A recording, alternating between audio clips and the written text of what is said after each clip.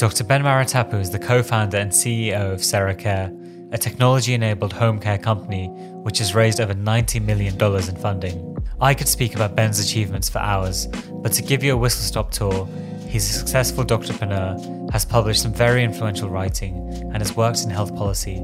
Perhaps most notably, he was advisor to Simon Stevens, the CEO of NHS England, for 3 years. Ben was awarded an MBE for services to health and care technology in the 2020 Queen's New Year Honours List. We talk about how Ben got to where he is, along with what he learnt at every step. We also dive quite deep into what it's actually like to be CEO of such a large company. This is one of my favourite interviews because Ben is incredibly candid and gives loads of useful advice. I hope you enjoy. Could you tell me a little bit about your story, maybe starting from medical school to how you got to where you are today? Of course. And look, thanks for having me here. It's always great to talk about life as a medical student, the amazing opportunities that provides, but also the up and down journey that comes with it. I actually, when I was a teenager, I didn't necessarily want to go into medicine. I was more interested in business when I was a teenager, but I did a piece of work experience at Ealing Hospital on a cardiology ward with a really passionate F1 doctor. And he showed me how what we're learning in the classroom was really applicable in real life, but also the amazing impact you could have on a doctor with someone who, let's say, had a heart attack. Just giving them some relatively common medications could allow them to live, could allow them to have a very independent, quite healthy life from that point onwards and radically improve their life expectancy compared to what otherwise would be possible. And it was just amazing to have my eyes open to that. I then applied to medical school, went to undergrad, and I think got quite caught up in the books. So all of the science behind medicine, everything from kind of biochemistry to pharmacology to anatomy. And I really enjoyed that. I loved actually the opportunity to understand how different parts of the body work and how on the frontiers of science, you can be quite creative. You can see how different parts of the body work, but you can then come up with ideas for areas that we don't necessarily understand yet, but suggest almost hypotheses of what could be possible and how different parts of cells and the biochemistry behind them, different parts of physiology that we aren't sure about, how they could actually piece together. At the same time, when I was at medical school, I became very involved with different societies, working with charities, eventually running them that supported students to visit older people and people who are housebound so that they could have greater companionship and greater links to the community, to organizing events that funded students in countries such as Malawi through their training who otherwise wouldn't be able to afford it. And that gave me a real insight and exposure to having a more managerial role in healthcare and the impact that a person can have through working in teams and guiding or leading those teams to have a broader effect on people's lives. Because I think sometimes in medicine, you can become very focused on the opportunity ahead of you, which is, of course, clinical practice and serving in a clinic or another setting and looking after the patient in front of you. But there are so many other opportunities and avenues that a medical student can pursue, be it academic research, where what you find can have an impact on many, many people, all the way to working in charities, organizations, and nonprofits, all the way to having a more innovative or technology-driven view of the healthcare world and being involved in startups. And that breadth is something that I really am passionate about in healthcare, because I think it is possible to thread some of those opportunities together and to have a really exciting, compelling, but also profoundly impactful role in healthcare. And we can go into this in more detail, but my time in medical school definitely had lots of twists and turns. And I probably went into it thinking I would be maybe become a surgeon, and I left it in a very different position. So going to Oxbridge for medical school, as you kind of mentioned, it sounds very academically rigorous. Does that leave a lot of time to think about this other stuff? Yeah, I think it still does, and I think in every medical school, the course and how it's structured might vary, but the core of understanding uh, the human body, understanding some of the science behind it, and then of course spending time with clinical teams, with other people in a hospital or community setting, and of course looking after patients and addressing some of their needs. That those form the key building blocks of any medical degree and a medical course. But then I think it's what happens on the sidelines and the frontiers, which is what potentially can be most exciting. So absolutely, you may be studying. So I did my undergrad at Cambridge, and there, yes, it was quite academic in its focus, particularly in the first couple of years.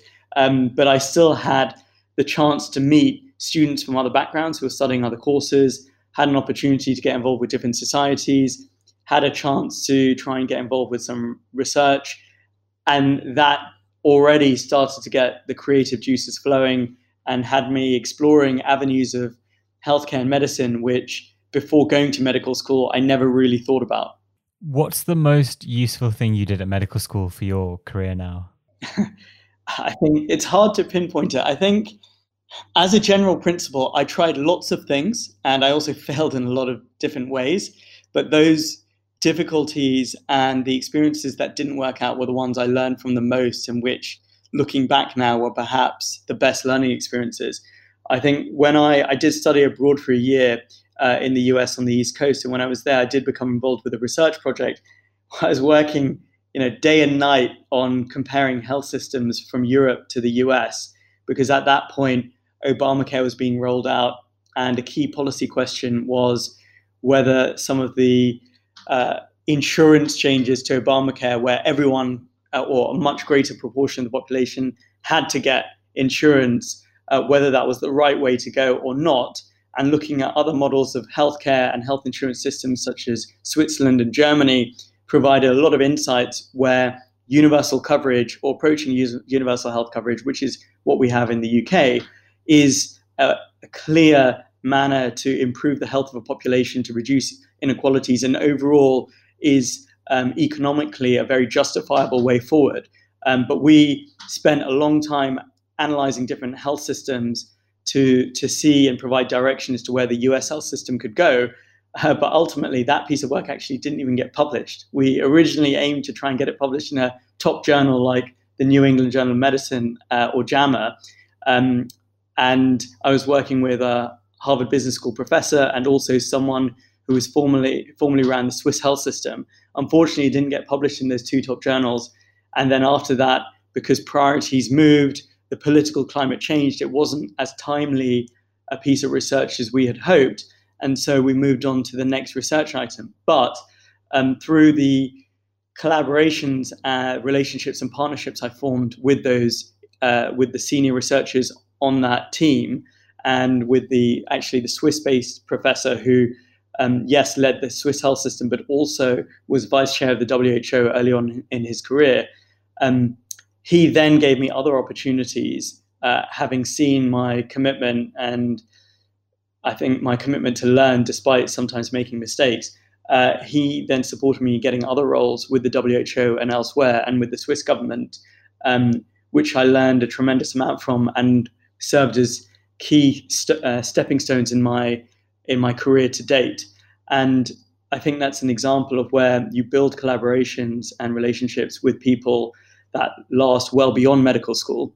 And while a specific project may not work out over a couple of month period, it's actually thinking about the long term that counts and that ultimately pays off, because the collaborations that I then forged with him, with the WHO and the Swiss government, only came about when I was a doctor. So after I left medical school, even though a lot of the effort and commitment and hard work went in years before that. So you never know where things are going to land, but I think forming a robust network, demonstrating to people that you are committed, that you are using the right values, that you do work hard and you try to learn fast, that can be invaluable. even if the project in the short term doesn't work out. Sometimes I feel like if I'm working on a project and that project fails, I feel like, oh man, this was a dud. I feel like I've not done well here. I've burnt a few bridges and I just move on. So what was it in particular about that project that meant that later on that actually worked out to be an asset for you rather than this kind of burnt bridge? Even if a project doesn't work out, it's actually how a person goes through challenge and adversity that shows some of their true colors. If you're persistent, if you don't give up, if you keep trying to look for new solutions to problems or explore other opportunities, it shows that you've got a can-do attitude and that you're resilient, both of which are key characteristics, I think, to succeed and make waves in any sector or any career path, but especially in healthcare, where sometimes if you're trying to innovate or be a pioneer, it involves going against the grain. It involves a lot of resilience, a lot of hard work, and showing those qualities to the people who are working with you, who may have access to many other opportunities, even though you're working on this specific project. That can be really important, and that can actually be the most important takeaway that a person takes from a given project. And so, yeah, if a project is a dud, sometimes that's okay, because if you prove yourself and you demonstrate positive characteristics which show that you can be an effective partner and an effective contributor to other projects, those people will come back to you when they have an opportunity on another project that they think you're right for. And that's what's really important. I think even if a project doesn't succeed, ensuring that you've still got a collaborative relationship with the people that you are working with and one that's still fit for the future, that's what I think the priority should be. And in medical school, again, you're at the beginning of your entire career. Some of these collaborations, these relationships last an entire lifetime. I'm still have projects, actually, research projects with the F1 I did work experience with when I was 16. So it's been a decade and a half since, and we're still working together. And that's, for me, a real example of a long-term, very fruitful collaboration where we work together on projects spanning charities, non-profit organizations to research projects and quality improvement projects and a lot of publications as well. And that relationship, that collaboration has borne great and great amounts of fruit. And I think investing for the long term when you're at the beginning of your career as a medical student is really important. Sometimes it can be very easy to be caught up with the short-term goals, especially given that you've got exams at every corner, maybe there are job applications for foundation jobs just a few months or a year away, and you want to tick off the relevant boxes for it. But I would still say, remember, healthcare is kind of a lifelong contribution, and working as a doctor or as a medic is a multi-decade career path. So at the beginning of your career, really try and sow the seeds that set you up as well as possible for long-term success and a great future ahead. Sometimes you meet someone and you click with them straight away, and it's easy to imagine how you'll still be in touch a decade and a half down the line. But that's not the case with everyone, obviously, or maybe even most people. So do you have any specific ways in which you stay in touch with people and keep that kind of relationship and that network formed? Of course. And just like with friends, you're not going to get on with everyone. And not everyone is going to be someone you get on with for the rest of your life. Absolutely. But I think there are going to be some collaborators you come across where things click and you think, okay, wow, this person's a great inspiration to me. I think there's an amazing amount that I could learn from them, but also I believe I could contribute to some of their projects and their opportunities. And that's kind of a win-win scenario. And those collaborations are ones that you want to nurture. And those are relationships where you do want to catch up with that individual on a regular basis where possible, tell them on and update them on how things are going with your time at medical school, while seeing if they've got any other projects for you to work on, and continue working together on different specific opportunities as they emerge. And of course, at the same time, there will be collaborations that don't necessarily work out, and actually they can be quite difficult to salvage.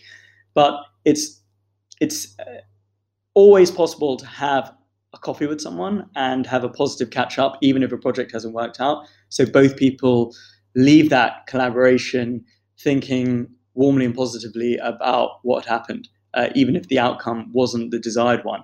And I think, again, at the beginning of your career, it's important to be collaborative, to work with as many people as you can, and to keep people on side. So getting back a little bit to your story, can you take me through the next chapter? So you finished medical school. What happened next? Yeah, I mean, but just before that, so I was studying in the US, and there actually, the person who was my neighbor was working for a VC fund that focused on health tech investments. This is back in 2011-12. And so he got me to start advising them on the different deals they were looking at and different companies that they wanted to back. And that gave me a great insight into the power innovation technology has to revolutionize healthcare. This was at a time where companies like Airbnb, Uber, Facebook were all really taking off. And it was amazing to see how they were changing the world on an almost monthly basis. And I thought, what if technologies like that could have a similar impact on healthcare? I mean, that could have such a revolutionary impact on people's lives, on the way we do healthcare, on the way we practice medicine. And then at the same time, at a very specific, detailed level, I was supporting my friend at the time, and still now, actually, that's another long-term collaboration, but my friend Len, on the different deals that he was looking at, the different health technology investments he was thinking of making, and seeing on a very granular basis how these companies were trying to transform, pioneer, innovate very specific parts of healthcare. And then when I came back to the UK, I was really passionate and actually dead set on using innovation in healthcare for the better of health system, patients, healthcare professionals, providers, and other key stakeholders. And then quite serendipitously, after practicing as a doctor, being involved in different innovation projects, and taking on different research opportunities as well, I then started to work with Simon Stevens, who's the CEO of the Health Service, and advising him on innovation technology, how the NHS could better embrace new technologies ranging from digital products and apps through to data algorithms, through to devices for better. Because, of course, and this is still the case, the NHS is under tremendous pressure. Demand for healthcare services is only increasing as we've got an aging population, more long-term conditions, and yet the funds we have available to healthcare remain quite limited. So how can we do more with less? That's only really possible through doing things differently, and that's where I believe innovation fits in. And technology is more affordable than it has been ever before. People can be at home on their laptops and cook up an app that actually can help someone with their diabetes management or with their CBT treatment. It's amazing how democratized healthcare has become by virtue of the internet, digital, and data. And I thought there was a real opportunity for the NHS to become an ecosystem that allowed entrepreneurs and innovators to thrive and to build these new solutions that changed the face of medicine. And that was what I worked on at NHS England. I co-founded a number of programs there, such as the NHS Innovation Accelerator, in general trying to support entrepreneurs in scaling their innovations and their solutions across the NHS to benefit patients, but also to reduce costs. And after that, I trained in public health, got my membership, and saw an opportunity really in elderly care, as I'd supported many, many different technology startups, companies, organizations in working with the NHS, from small ones to kind of multinational ones. And I thought actually a lot of these solutions focus on younger or middle-aged people, but they aren't really focusing on older people with multiple health conditions who represent the majority of the disease pressure on the NHS, who represent the majority of costs for any given health system. And yet the amount of digital intervention has been minimal. And that struck me as a bit of a mismatch. And then at the same time, when I was working on the front line, I could see patients ping-ponging in and out of hospitals who are older people because they kept getting recurrent urine or chest infections, or they had falls at home or in care homes. And these were issues that in many cases could have been prevented if they received better support in the community. And if they were prevented, that older person could have been better looked after, they could have better health outcomes, but also the NHS and hospitals could have saved a certain amount of funds, and pressures on the front line could have been alleviated. Putting this together, I thought actually the area that I wanted to focus on and where I saw the most opportunity to make an impact was elderly care. And so I co-founded at that point a company called Sera, which is what I run now. And there we wanted to use technology to bring a new model of home care, where we organize for carers to look after older people in their own homes, keep them well and healthy there, and ideally increase the amount of care they needed in the home so that health deteriorations could be prevented, so that hospitalizations could be prevented, and drive that through technology. And we launched Sera 3.5 years ago, and we've grown incredibly quickly. So now we have over 2,500 employees. We've got about 23 offices across the country. We're in England, Wales. We're about to expand to Scotland. We've taken on about $90 million of investment from capital partners across the world. And we're one of the largest health technology companies in the UK and Europe by employees and revenues. So that itself has been a roller coaster journey. And it's great also that we've been able to step up and support quite significantly in the effort against COVID-19. And even today, I'm very happy to say that we delivered over 1.2 million care sessions during the COVID-19 pandemic, but haven't had any COVID-19 deaths under our care, even though we're mainly looking after older people. And of course, deaths amongst older people, particularly in care homes, has been a real issue in the UK. So it's been great that through the power of technology, Sera has been able to provide a higher quality service and really serve the older people under our care. I want to get into Sera, but first I want to backtrack way back and find out how exactly you became advisor to Simon Stevens. Yeah, so Simon and I actually, we hadn't met before, but we had a phone call when I was in late stages of medical school. I kind of cold emailed him when he was working in the US, saying that it'd be great to kind of get some advice from him, and was quite persistent and nagged him a lot. And then eventually a couple of opportunities came up to work with him as he started his new role in the NHS, and I applied, and I was, I think, pretty lucky and fortunate to get that job as a senior fellow to him and advise him in the very early days in his tenure as CEO on building first a 5-year roadmap and plan for the NHS, the 5-year forward view. I was there from the very first meeting we had on that, to identifying the different work streams we wanted to focus on, the different conditions such as cancer, mental health, diabetes, that we thought were real priorities for the country, all the way to leading the innovation, research and technology parts of the 5-year forward view and outlining the steps that we thought would be important to take so that the NHS could become this ecosystem that supported innovators in spreading their solutions for the benefit of patients and the benefit of the taxpayer. And then from that, building programs with Simon, learning from him as a leader, identifying challenges that people on the front line were facing, but of course patients were experiencing as well, and trying to solve those using technology. It was amazing to go through that. But also, it was being thrown in the deep end. I just finished F1. I'd never spent a day in policy or politics. I didn't really know much about management or large organizations. And I had to learn the hard way in many respects. So I'm curious about this, because you've gone from someone who was cold emailing people and being persistent to someone who probably gets cold emailed a lot now yourself. So what are your best tips for getting in touch with someone who's way above your grade?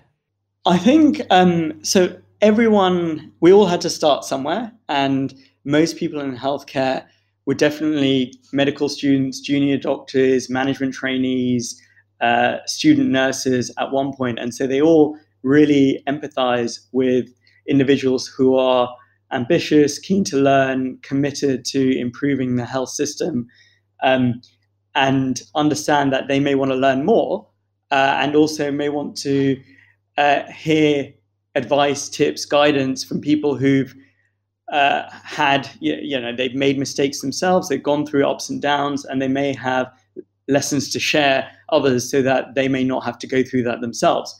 And I think when you email someone or when you cold call someone, so to speak, it's really, I think what's important is conveying a sense of passion and motivation, why it is you're reaching out to them, but why it is healthcare or medicine is something that you really enjoy.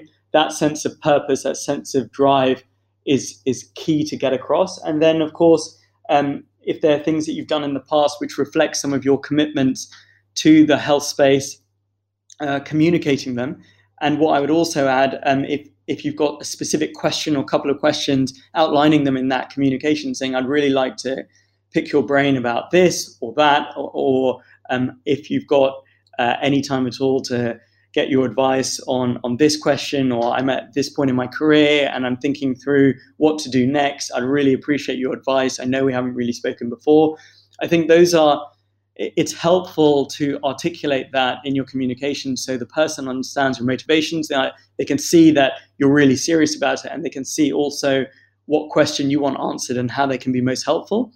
That can be quite compelling when you're writing to someone. And then also it helps sometimes if you bump into them in person. I mean, if there are conferences or if they're speaking somewhere, and then if you go up to them at the end of that event, if there's someone who can introduce you to that individual, there are lots of other ways where you can have a slightly more personal introduction or meeting with that individual, and in turn outline your case as to why you want to get advice from them.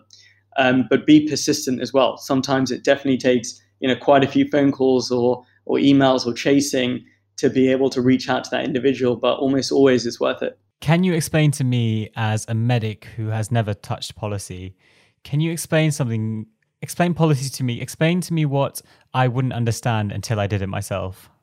I think as medics, we obviously understand the academic background towards medicine. We understand the interactions with patients and the communication skills that are really important to develop to support patients through their journey in a health system. I think areas where we can learn more are, firstly, how we work in teams. If you think about people who work in large companies or corporations, who work in consulting firms, or even people who are playing for sports teams, there's a lot of emphasis that goes into how they work as a team and how they collaborate. And studies have shown that when doctors and clinicians are given team training, that can dramatically improve the outcomes for patients that they're looking after, particularly in surgery.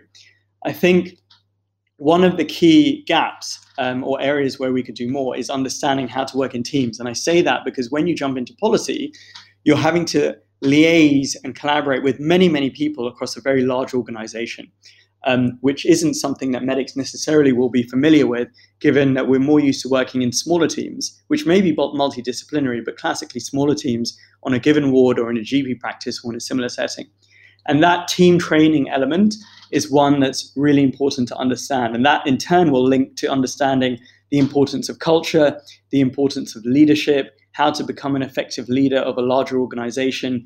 Those are themes which allow a person to be more effective in policy, I think, and to understand where stakeholders are coming from and help to align them, get them on the same page so that they can support a policy change. I think the other part of being a medic where we can grow further compared to where training is at the moment, particularly during medical school, is understanding the health of populations. We've seen during COVID how there is a massive population health impact where we need to introduce behavioral change, social distancing, even lockdown measures to improve the health of individuals and populations at the same time. Even with smoking, obesity, with lifestyle-related conditions, it's clear what the impact of population health has. At a policy level, understanding the needs of a population, how those can be improved and addressed, and what some of the tools are for improving a population's health, be it in hospitals, in communities, or supporting people in managing their own lifestyles so that they can be healthy on a day-to-day basis, that's really important. And so jumping in from a frontline role to working in policy, I think the two areas that I had to grow up in the most quickly were understanding how to work with stakeholders, with larger teams and larger organizations, and also appreciating the health of populations, what some of the drivers are there, and what levers we can pull to help people live more healthily and to transform a health system rather than necessarily specifically the person in front of me, the patient, or the ward that I'm working on. I want to pick up on 2 points you mentioned. So first, you mentioned at the end about thinking in systems a little bit more, and rather than looking at the patient in front of you, thinking about the greater system. What are the differences between the two approaches? So looking at the patient, just the patient in front of you, and how does the system differ to that? The patient in front of you involves understanding their symptoms, their history, running respective diagnostic tests, communicating to them effectively, working a management plan out with them, and then supporting them over a period of time. At a system level, yes, you're thinking about the individual patient, but you're also considering items such as health inequalities, different demographics, different parts of the system. So how does primary care and GP practices, how do they work with hospitals and specialist services? How do hospitals collaborate effectively with social care and care providers? How can we encourage all these organizations to work more effectively to drive improvements in patient care? Because sometimes the person on the front line might think that what they're doing is most appropriate, but actually, when taking a step back and looking at the whole picture, what they're doing may not be congruent or in synchrony with where we want to take healthcare in general. And technology is a great example of that. When trying to roll out a new technology where we're ironing out the wrinkles, there are parts of the product that need to be better developed, there are parts of the user experience journey that haven't been figured out yet.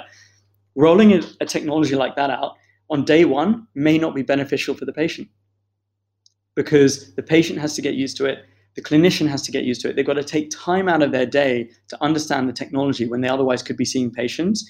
But across a 3, 6, or 12-month horizon, that technology overall is better for that patient, but also is better for the population because, let's say, the doctor is able to track the symptoms of multiple patients at the same time, which means their time is better utilized. They can be more proactive in providing patient care.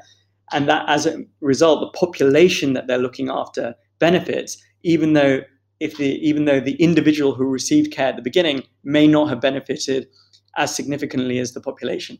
And those are examples where there are trade-offs between the individual and the system, and it's important to understand both so that those trade-offs can be made most effectively. Even more recently, we've had very difficult discussions around COVID-19 at a national level with regard to even herd immunity. At the beginning, there was a lot of confusion and a lot of decision-making around actually should people become more infected with COVID-19, because even though more individuals may be affected, if we reach herd immunity for the population, that's beneficial. And of course, eventually the decision was made to go into lockdown, and arguably we could have gone into lockdown even sooner. But it's some of those trade-offs, it's some of that difficult decision-making and the complexity, which is important to understand, appreciate, and to move on sometimes quite quickly at a national or regional level, which otherwise it could be difficult if you're only focusing on the individual. The second point I want to pick up from what you've said, you mentioned working in larger teams, and I want to link this to your work now leading Sera. So I'm sure you would have heard of this, but Dunbar's number says that something like the most connections a human can make with other humans is about 150. And Sera's exploded now, and you said you've got 2,500 employees. So what have you had to learn from managing such a large organization? And how does it differ from the early days when presumably you just had 10 or 20 people? Yeah, it's been a really steep learning curve. Absolutely. And this is my first startup, my first business, which has made the learning curve even steeper. I think at the beginning, it was myself and our co-founders, and we were doing everything between us. Right? It could be calling the carer, meeting them, seeing the person we were looking after, the older person, manually organizing shifts, meeting investors to try and raise funds, doing spell check on the website and working out what the content should be, typing that up from scratch, even negotiating the office contract and figuring out where we're going to be for the next few months, and which co-working space. I and my co-founders, we were doing everything, right? And everything between us. But then as we grew, our roles changed. They became more strategic. It's then about setting the direction for the organization, outlining the strategy. Hiring is extremely important because every single person you bring to your organization affects the organization's DNA, and they are now representative. And if it's a small company, every single person makes such a big difference. So getting hiring right is extremely, extremely important. Working out the right structure of the company, budgeting, the allocation of resource and funds, that becomes much more of the priority, and managing kind of the core team around you by having regular catch-ups, team meetings, and so on. And then as the company reaches its next stage of scale, where you go from tens of employees to hundreds or even thousands, then I mean it's impossible for me as a CEO to be everywhere at the same time. It's not like before where I could meet every single person we hired, and I can be in every single interview, and I can be in the majority of the meetings and provide strategic direction to everyone. And then it becomes much more about achieving scale. And I think scale in organizations can be achieved probably in three main ways. One is setting the culture. Two is by having clear processes and protocols. And three is technology. And so that's where a lot of my effort goes into. And for me personally as CEO, it mainly goes into the first one, which is setting the culture. Because if the organization has the right culture, it has the right values, then people will know what the North Star is. They'll be able to make decisions themselves on a day-to-day basis without me being there to have to necessarily give them guidance. Of course, if there's a complex decision, I'll be involved. If my immediate team or the people who I manage directly need support, of course, I'll be there for them. But in other parts of the organization or across 20 plus different offices, if people know what the compass is and what the North Star is, they can make those decisions on a day-to-day basis much more effectively in a much more scalable way, where I myself am not slowing down the organization, but I'm enabling it. And so a huge amount of focus goes into building a culture, ensuring people are aligned, setting the right leadership tone, the right cadence for the organization, and empowering people so that they feel safe and that they feel comfortable in innovating, in taking risks, but also in delivering great care and striking that balance where possible. Then when it comes to processes and technology, that's where having the right people, having the right expertise really comes in. So building processes which blends, in our case, traditional best practice processes from the care sector, combined with best practice product development, data science efforts, technology building, blending those types of processes so that people have protocols. They know what to do depending on what situation they're in. They know what the sign-up process is if they need additional budget, if they want to hire a new team or build a new business unit. Creating those processes allows, again, the organization to be much more scalable in making rapid decisions. And then thirdly, of course, technology. And we are honing and developing our technology every single day. We're releasing new features every week. And that technology is instrumental in allowing Sera to scale effectively and scale fast. And those are the three areas that I really focus on. But the biggest one is around culture and setting the right tone for the organization. And that has been a massive learning curve, because even before, when I was working in policy, I was not responsible for setting the culture or the DNA of the organization. I was more of a recipient of it. And then as a frontline doctor and as a medical student, again, that's not something that I really thought about, to be honest. I would complain about the culture sometimes in NHS hospitals, but I didn't think about how I could make it better or what my role necessarily was in it. And I was much more focused on, okay, I've got this OSCE in a few weeks' time, I've got to prepare for it. Or I've got this audit that I'm interested in. But now at Sera, if you really want to build an organization and an entire ecosystem that scales, that innovates, that almost runs itself, having a great culture is crucial. So culture is quite an abstract concept. So help me break it down. So A, what is the culture you try to achieve at Sera? And B, how do you set that? Yeah, good questions, very specific. Not so easy answers, I think. So in terms of culture, one is people need to know what the mission is of the company. So to support older people in living longer, better lives in their homes. Everyone needs to understand that that is what we're trying to do. it makes decisions, just knowing that mission makes decisions much easier. It means that should we necessarily be expanding into this area which focuses on younger people? Well, our mission is more focused on older people, so that's where we want to be. Should we be buying care homes? Again, we're supporting people in their own homes, so that's what we want to be focusing on. And just that one-line mission helps to center people in terms of what they do, the strategic decisions they make, and also how they're motivated. Because they all know we are transforming the lives of people, thousands of people, every single day, and that is a tremendous motivator for the people who work at Sera. Then, what are our values?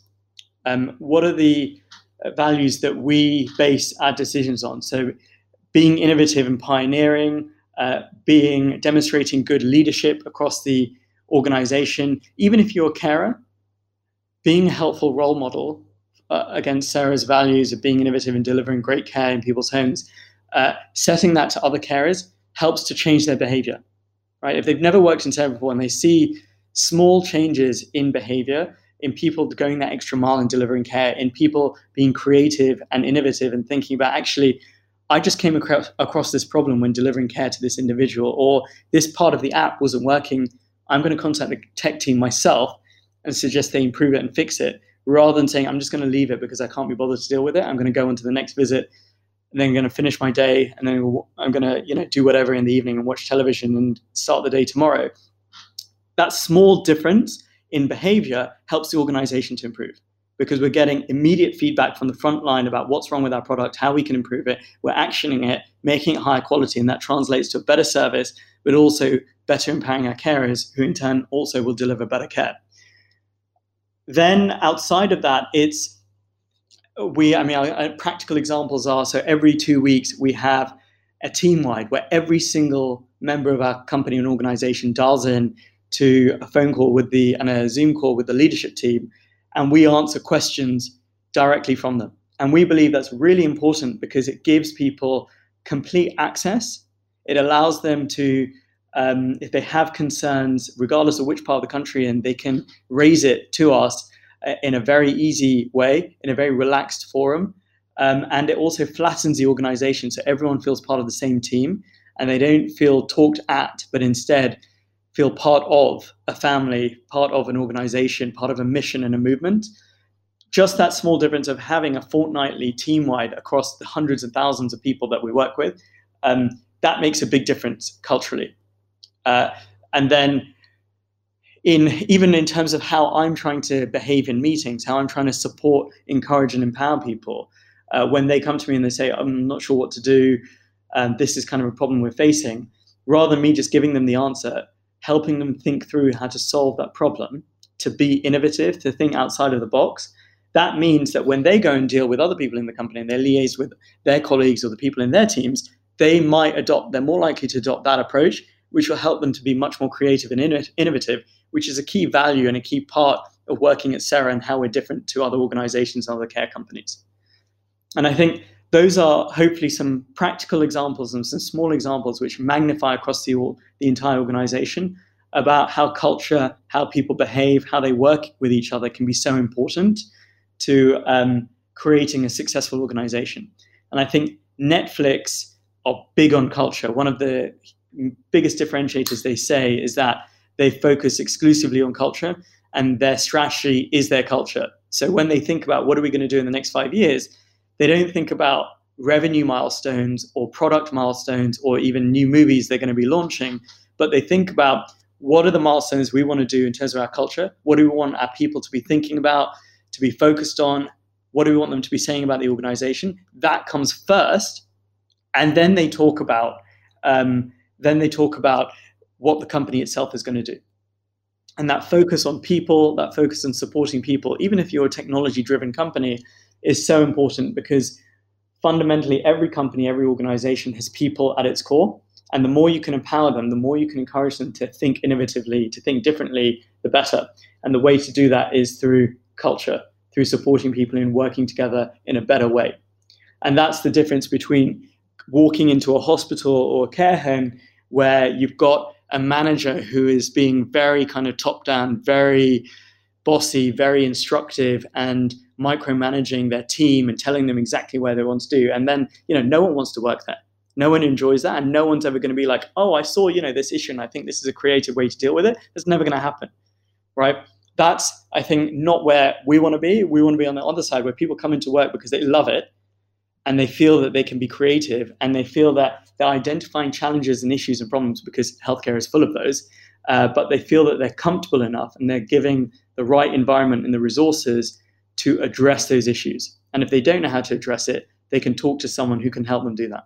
Are there times, however, so the Netflix point is interesting, but are there times that you have to put people and the culture, you have to drop that in priority and put your mission or specific goals or milestones you have to kind of bring that above that, and you have to take the hit on the culture, people's happiness in priority for those goals? Every organization goes through ups and downs. And I think in the COVID-19 period, unfortunately, many companies have had to let go large numbers of staff. That obviously is not great for culture, right? That's very difficult for an organization to go through. People feel demoralized. People feel that their jobs are at risk. They probably look elsewhere for new roles. Productivity goes down. It's a negative cycle. And many, many companies have had to go through that. Even at Sera, there have been times where we've had to part ways with our with some team members or employees. And those have been difficult moments. And there are different reasons behind that. It could be financial. It could be that the company is changing shape. We're going from a company that focuses on one business model to another, which means the team itself has to change shape. The company is scaling, which means the capability it needs at a senior level have evolved, have grown, and therefore we need leadership team members who can go to that next level, who can scale with the company and the organization. Whenever those changes happen, of course, that affects culture. Of course, that affects team morale. And it's about, I think, one of the tests of leadership is leading a team through those difficult times so that they continue to be motivated, they continue to be understanding of what they're working towards, and you get through that moment, you get through those difficult times successfully. And it's similar to, there are a lot of analogies even with sports, right? There are sports teams that might be 2-0 down, or that might be not performing as well as they wanted to, or where a key team member or a couple of team members leave the team. The captain, the manager, different team members have to pull together to try and get through that and to try and catch up or make up for lost ground and to still try and succeed. Otherwise, it's going to be a difficult season, and you can go from one negative to a worse negative. So that's why absolutely there are tensions between culture and people versus strategic priorities and strategic needs of a business and an organization. That's where leadership can be tested the most. Earlier, you mentioned a point about putting suitable processes in place and how that helps with scaling and when your organization gets bigger. And what I wanted to get your thoughts on were Paul Graham's kind of famous essay. I think it's titled something like "Do Things That Don't Scale." And I think the kind of main message of that is about occasionally breaking out of that and doing things that wouldn't scale. So maybe for you, I know this isn't possible, but it might be every time you get a new team member, you personally meet them, which obviously that wouldn't scale and it's probably impossible. But where do you kind of sit on that? Are there times in which you do things that don't necessarily scale? Of course, yeah. And as a startup where you're moving quickly, you're trying to set up experiments, you're trialing new product features, sometimes you'll do something on a shoestring. You launch a new product, which might be quite glitzy, but actually all it is someone on the phone line picking up the phone and offering a new service. And then if someone wants that new product, they then pick up the phone to someone else and they order that product and have it delivered to their home. Is that scalable? No way. But again, if you're trying to experiment, you're trying to rapidly prototype, you're trying to see if something works, you will initially do it in a very light touch manner, see if people are interested in it, and then you can explore how to build it for scale. Because otherwise, you fall into the trap of investing tons of resource, energy, money into building solutions, building teams, building products that actually never get used. Because you've maybe an IT infrastructure has been built that 1 million people could use, but actually you never tested if 100 people would be interested in it. And then when you do go to market, the whole thing falls apart. And unfortunately, IT programs, particularly in healthcare, suffer from those challenges. People build products that actually frontline staff or patients don't even want to use.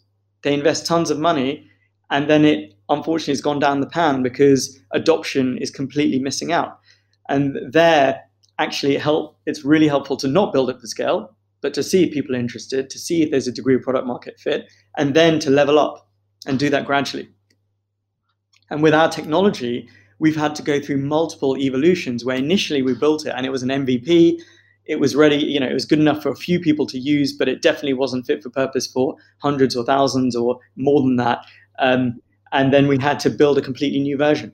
And then again, we had to build a new version. And that happens because there are different phases of scale and growth. And it doesn't always make sense to build for where you're going to be in 3 or 5 years' time. In your position, I can imagine it's easy to get distracted. So you launch a new product and you start fretting over the font size or something like that. So the question essentially is, how have you managed to keep focused? How do you prioritize things, and how do you stop getting distracted? Yeah, one of the difficulties of my role is that on the one hand, I am trying to support people in being creative, but on the other hand, I'm meant to also more times than not shoot down ideas and say no, because I think a risk is when you're growing quickly and there are lots of opportunities, is that an organization boils the ocean. And if everything is a priority, then nothing is a priority. And in those cases, that's where discipline comes in. That's where it's really important to say, no, we're not going to pursue those 5 really exciting ideas. We're going to focus on our core. We're going to focus on getting that right. And once we've achieved that and we've shown it's working and the numbers are improving and people are raving about our product, after that, then we'll move on to these really exciting ideas. But for now, we're going to put it onto the shelf. And even with, if you look at companies like Apple, which are massive, there's a point where Steve Jobs said the iPad as an idea actually came before the iPhone. And he saw it as a product concept. But he said, actually, no, this is not the right time for it. Let's put it on the shelf. Let's work on the phone first, and then we'll come back to the iPad. And that's what he did. And they were very sequential in the products that they launched, one after the other, iTunes and music, or even before that, they had the iMac when he came back as CEO, then focusing on a new kind of laptop system, then on the iPhone movement and disrupting the phone, and then, of course, iPad, and they've gone from strength to strength. But even Apple, which is an absolutely massive company, has been disciplined in how they've staged the opportunities that they pursued, one by one, rather than all of them at once. I've been trying to get to the bottom of this next question, and I hope you excuse the language. I've been asking everyone I sort of admire in the medicine medtech scene. And the question is, do you need to be a dick to be a good leader? I would absolutely say no. Of course, I think to be a good leader in healthcare now, you do need to be disruptive. Not a dick, but disruptive. I think you do need to think of new ways of working, because the traditional ways of running health systems, even practicing medicine, they just don't work anymore. That's why during COVID, we've seen this tremendous push towards telemedicine. And I personally think that's here to stay. We're seeing the role of AI, and therefore people having to change their roles and what they focus on. Even before, where patients predominantly used to be treated in hospitals, now the area that healthcare in general is moving to in most countries is the home. It's more convenient, it's cheaper, results in better outcomes. Many parts of healthcare now are at an inflection point where they are radically changing. And therefore, healthcare leaders have to embrace that change. They have to be willing to rattle the cage, to challenge their teams. Otherwise, I think some of these organizations, unfortunately, may not be around, definitely not in the same way they are today, in 5 or 10 years' time. We are going through the same shift that retail went through 10 years ago, where it became heavily digitalized. There are many companies at that point that kind of missed the boat. Even in the early 2000s, I think Walmart looked very closely at Amazon. They missed the boat on that. And now, look at kind of where those companies are respectively. Things have really changed. Some companies have managed to keep up with the times, but many have not. If you look at where Motorola is, if you look at where Nokia is, they've been disrupted completely out of the market by smartphone companies such as and products built by smartphone and by Samsung, Apple, and others. And these are technology-oriented companies that have been pushed out, let alone very traditional ones such as Kodak, which now again barely exists. Blockbuster movies. Again, even 10 years ago, they thought Netflix was a joke and would get nowhere. Look at where those respective companies are now. I think healthcare is going through that change at this moment. And in 10 years' time, the players in the health and care space will look very different. And leaders have to be willing to embrace that change. Otherwise, there's a risk that they may get left behind. So I wouldn't say that leaders need to be a dick to be successful, but in this environment, it's important to be disruptive and to embrace disruption, whilst at the same time building a culture that actually embraces that is creative, that is innovative, rather than does more of the same and the traditional ways of working that many parts of healthcare become used to over the past decades. What's the best part of your role as a CEO and what's the worst part? The best part, I think, is that I can have an idea on a Monday and by Friday, it's a real thing in the company. That's cool. It's great to just say to our product and development teams or our marketing team or our operations team, actually, I had this idea over the weekend. Can we do this? And for some reason, it's time sensitive. So can we get it done this week? And actually it happens. And within a matter of days, we've launched kind of a new campaign. We've got a new website. We've got a new piece of technology. All of it's going at full speed. That's awesome. That's great. And even in April and at the end of March, we saw what was happening to people as they were losing roles. So within a matter of days, we said, okay, let's build a campaign to recruit 10,000 people into Sera and get them jobs on the front line. And so within literally a matter of days, we launched that campaign in the press. We did a ton of marketing to get people to apply for jobs in Sera. We rebuilt our entire recruitment platform so it was automated, digitalized, and could cope with those volumes for scale. Before it was much more lighter. It wasn't on a shoestring, but it was smaller scale. This was much heavier duty in terms of the volumes.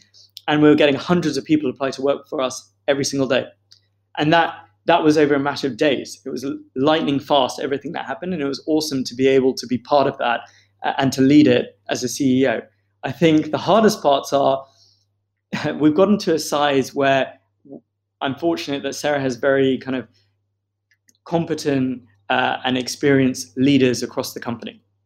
Very capable, very versed in what they're doing.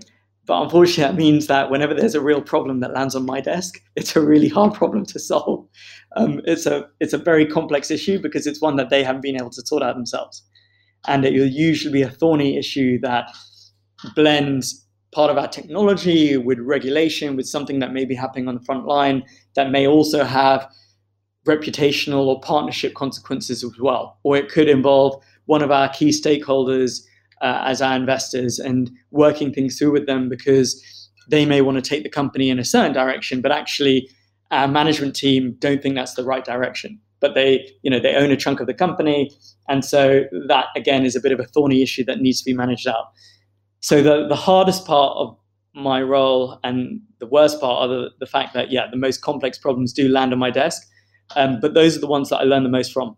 Going back to what we talked about near the beginning of this our discussion, where I had that project that didn't work out at all, and I thought that was a complete waste of time. But actually, I learned from it, and the collaborations that I got out of it, are working with me even now today. One thing I wanted to ask you about was you've obviously had tremendous success in raising money.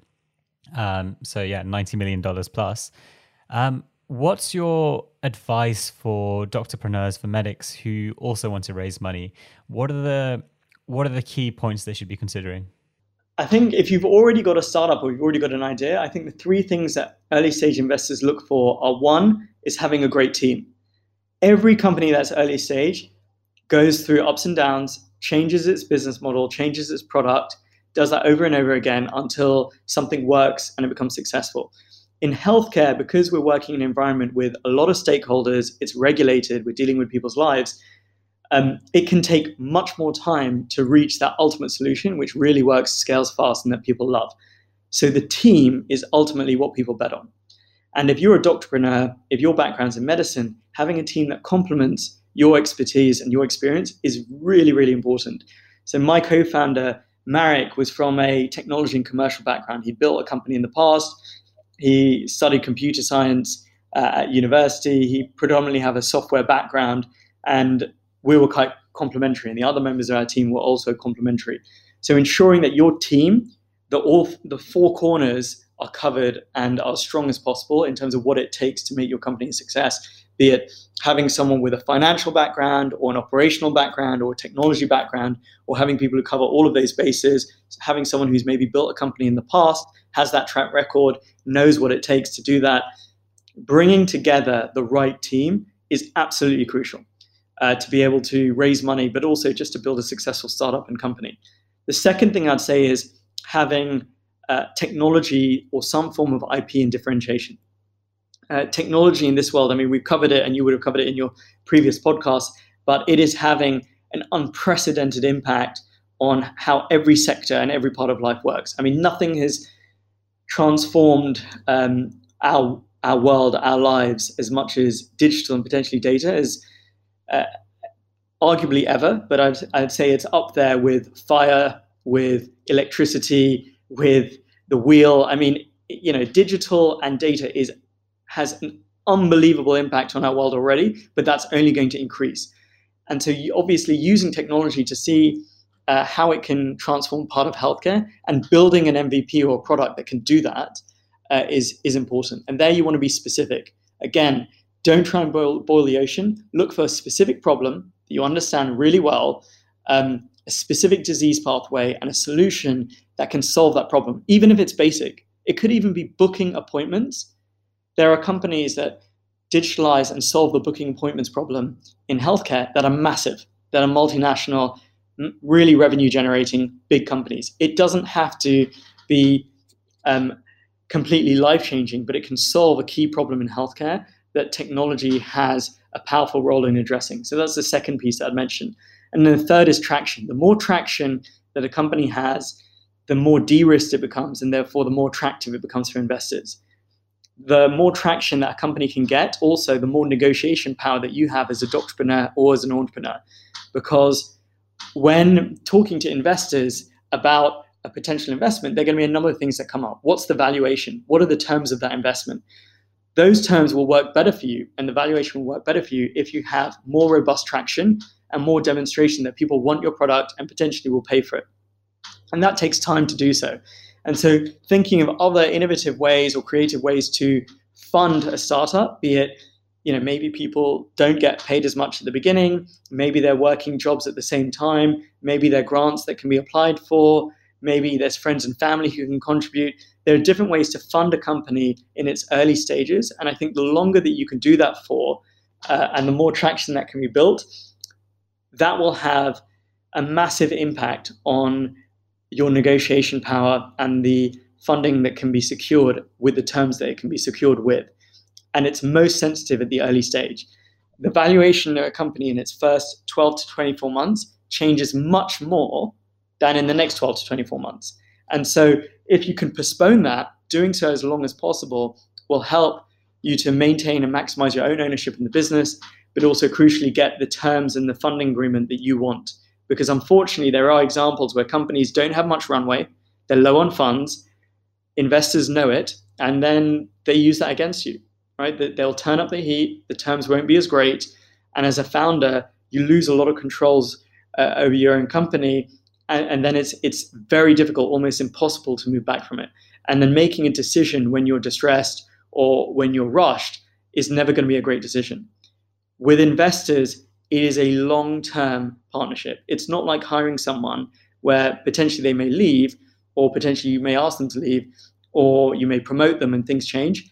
With an investor, once they join your company, that is a very permanent relationship. So it's really important to think through who you're bringing on to your organization, to your shareholder base and your cap table. What's the biggest mistake you see early stage doctorpreneurs making? I think one challenge, particularly with the health and wellness space, and this can apply to doctorpreneurs, but I think actually they're less susceptible to it, is creating solutions to problems that don't really exist. On the App Store, there are 300,000 plus apps in the health and wellness space. How many of them actually get used? A fraction, right? Probably a percentile are widespread and at scale and have sustainable business models. The rest are interesting ideas that people thought would make an impact, but then don't really get adopted, and then they struggle, and then are disowned, and people move on to the next idea or innovation. it's really important to build solutions for problems that people are actually facing. I think doctors are in a great position because they see those problems firsthand day to day with the jobs that they're doing, with the managers and administrative staff that they're working with, or with patients as well. And therefore, they're in a great position to try and solve them. What I would then say is I'd take that one step further and say build solutions that can actually be sustainable. There are solutions and companies out there, particularly in health technology, that are doing innovative things, but ultimately they're not actually businesses. They're burning tons of cash, and there isn't really a clear path to becoming profitable or sustainable in the long term. Businesses ultimately do kind of need to make some kind of money, right?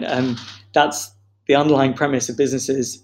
And until more recently, where there are deeply unprofitable companies which do get listed and do have some success, but over the past few years, we've seen how those valuations have been knocked quite heavily when companies such as Lyft, Uber, even Casper, the mattress company, they list at one price and then they get knocked massively within a period of months. And that's because they don't necessarily have sustainable models, and more mature investors find it difficult to buy into that. And that's why coming up with solutions to real problems, but also solutions that can have real business models underlying them, that's really important. Throughout your career, throughout your life, have you had any habits or ways of approaching things that have helped you along the way? I read a book called The 4-Hour Workweek by Tim Ferriss years ago, but it was awesome. And I think you and I have talked about it as well before, but I think it's a great book. And his premise there is Tim Ferriss, he's kind of a life coach. He comes up with all these innovative ideas. He's got one of the most read blogs and most listened to podcasts in the world. And there he ran a business on 4 hours a week of work. And the rest of the time, he just spent it on holidays, going to Thailand, doing things that he enjoyed. And that was a very sustainable lifestyle for him, and one that he really enjoyed, whilst also, again, making a contribution, making an impact, and making an income. And he had a number of principles in there that allowed him to be much more effective and efficient with his time, from delegating more rather than trying to micromanage and hold things near to your chest, through to really prioritizing as robustly as possible and being disciplined in doing that, through to delaying things that aren't a priority, or actually sometimes saying no to opportunities that aren't worth pursuing at that point in time. And there are a number of hacks, so to speak, and recommendations that he comes up with in that book, but that had a major impact in my own productivity. And unfortunately, in medical school, I could never quite get down to 4 hours a week of work, but it helped me to be way more thoughtful with my time and to do a lot more in parallel. So being a medical student, but then also working with organizations, working with academic research projects. I was even writing a book at the time, doing all those different things in parallel. A big contributor to me being able to do that was his book and some of the lessons from it. Some of them don't apply, of course, but there is a lot to be taken away from it. And then I think the other thing I'd say is getting into a habit and a routine is really helpful, because the less you have to think about on a day-to-day basis and the more you can reserve for the really difficult, complex problems that require your full focus and attention, the better. And that's why you'll see a lot of leaders. It could be Mark Zuckerberg, it could have been Steve Jobs in the past, Barack Obama. Again, I mean, they wear the same clothes every single day. They actually eat very similar food every single day because it minimizes the number of decisions that they need to make that aren't going to move the needle, that aren't important, and that they can essentially automate so that they can focus as much of their life on things that are important, that will really require their attention.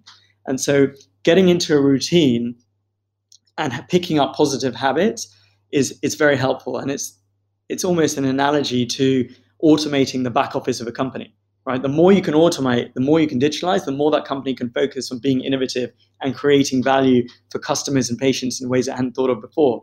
It's a very similar analogy to how you might manage your day-to-day, which is the more you can automate for yourself and not have to think about it. Could be, when you get up, what you eat for breakfast, what you wear, when you go for a run or you gym or you train and keep healthy, what you do on the weekends, how you spend your time, what you're reading in the evenings, when you listen to podcasts, what time you spend working, what time you spend in meetings, just how you compose that day and your week by automating it and making it as routine as possible, it may sound boring, but your productivity shoots up dramatically. And that's also something that Tim Ferriss picks up in his book. Do you think the drive you have, do you think it's something that you were born with, or do you think it's something that was developed, or where does it come from? That's a good question. It's not one that I thought about too much. My family moved from Sri Lanka during the Civil War, and they had to go through a lot of hardship, both when they were in Sri Lanka and also when they started out in London in the UK. They had to uproot. My parents had to leave everything there. It was a really difficult experience, but they taught me the importance of persistence, hard work, commitment, loyalty, and trying to have high integrity in your work.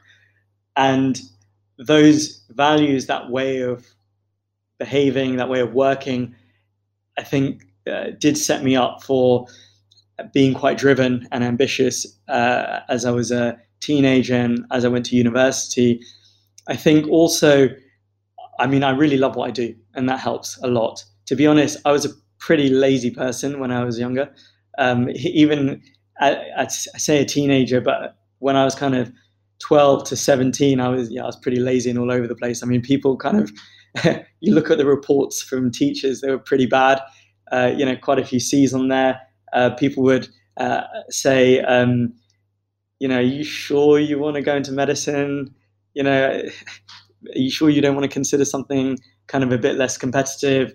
I think even if you go to my primary school reports, they probably didn't think I'd go to university even. So I think I was not the most disciplined and hardworking person when I was younger. But then when I went to university, I really loved what I was doing, and that helped to motivate and drive me. And I think now, working in a company where I can make an impact and I can see that so clearly, and I can, as we talked about, come into work on a Monday with an idea, and it can so quickly be something that's real life out there in the world, affecting people for good. That is tremendously motivating, and that gives me almost all the drive that I need. If a medical student or a young doctor is listening right now, what's one thing they can go away and do right now that would help them? So whether that's something they should read, something they should do, an email they should send, what should they do right now? If there's an opportunity that you're hesitant to take, I'd recommend just taking it. Something that's on your mind at the moment. At medical school, I did a lot. I ran into a lot of different opportunities. I pursued most of them, actually, even though a lot of them didn't work out. But I don't regret any of them, actually. I learned from every single one. And by pursuing opportunities in many different fields, even at the time, people were thinking, how's that relevant to what you want to be in the future?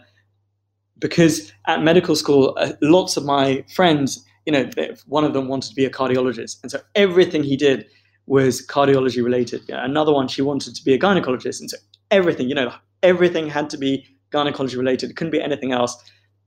If it was a waste of time, right? But for me, in the direction I've gone, I look back and I think, those times when I was working in charities or when I was working in innovation technology, or even academia, it's all come together, and actually all of that is very useful to me on a weekly, if not even daily basis for what I do. And as an entrepreneur, you bring those skills together, especially in healthcare. You bring the academic lens where it's important to understand how to evaluate a new innovation or a new product. If you worked in a charity or medical student society, guess what? You're working in teams all day long when you're working in a startup, so you bring that together. If you understood the academic part of medicine and how to communicate with patients, use that as well, because you're going to deal with patients as you're going through product development, as you're trying to understand their needs and work out what your company and organization should be doing. And then in turn, bringing that together is what entrepreneurs do every single day. And so if you are a doctorpreneur or you're someone who wants to be innovative or pioneering in the future, definitely try those more left field opportunities, because medical school is where you get the time and the chance to do it. I think when you become a junior doctor, it's much harder. You've got your day-to-day job, trying to spend a few weeks working with a startup or a couple of months working with a research unit. It's not easiest. Or even, a special study module working with a specialty that you otherwise wouldn't have thought of. It's difficult. Don't get caught up in planning your entire career in your first few years at medical school when you've got decades ahead of you and medicine is moving so fast. I definitely don't know where medicine's going to be in 10 years' time. So trying to say where you're going to be in 20 years' time, I don't think really makes sense. And that's why try that opportunity that you otherwise might be hesitant to do, because at medical school, it's the best time to try and do it. And you will learn something from doing it. Ben, that was incredibly interesting. Was there anything else you wanted to say? No, I think we've covered a lot. It's been a great discussion. I mean, we have covered an awful lot, so that's good. That's awesome. I just hope it helps. I think, when I was a medical student, there were times where, lots of times where I wasn't sure what I was going to do in future, and that worried me. And I think if someone just told me, actually, it's not something to be concerned about, don't worry. It's actually really normal. Lots of people go through it, and actually, if you weren't a medic, that's what everyone goes through. I mean, we're hiring people at Sera who are in their 20s, 30s, 40s, even 50s. They're changing careers. And so for medics to not know what they're going to do in their early 20s or 30s, 10, 20 years down the line, that's completely normal. Don't worry about it. Focus on enjoying what you do and finding what you're passionate about, and explore different opportunities so you can learn as much as possible when you're in medical school, because that's what medical school is about. I hope you enjoyed that episode. You can find all my links by going to bigpicturemedicine.co.uk. And if you've been enjoying the podcast, then please consider leaving a review on the iTunes store. Thank you.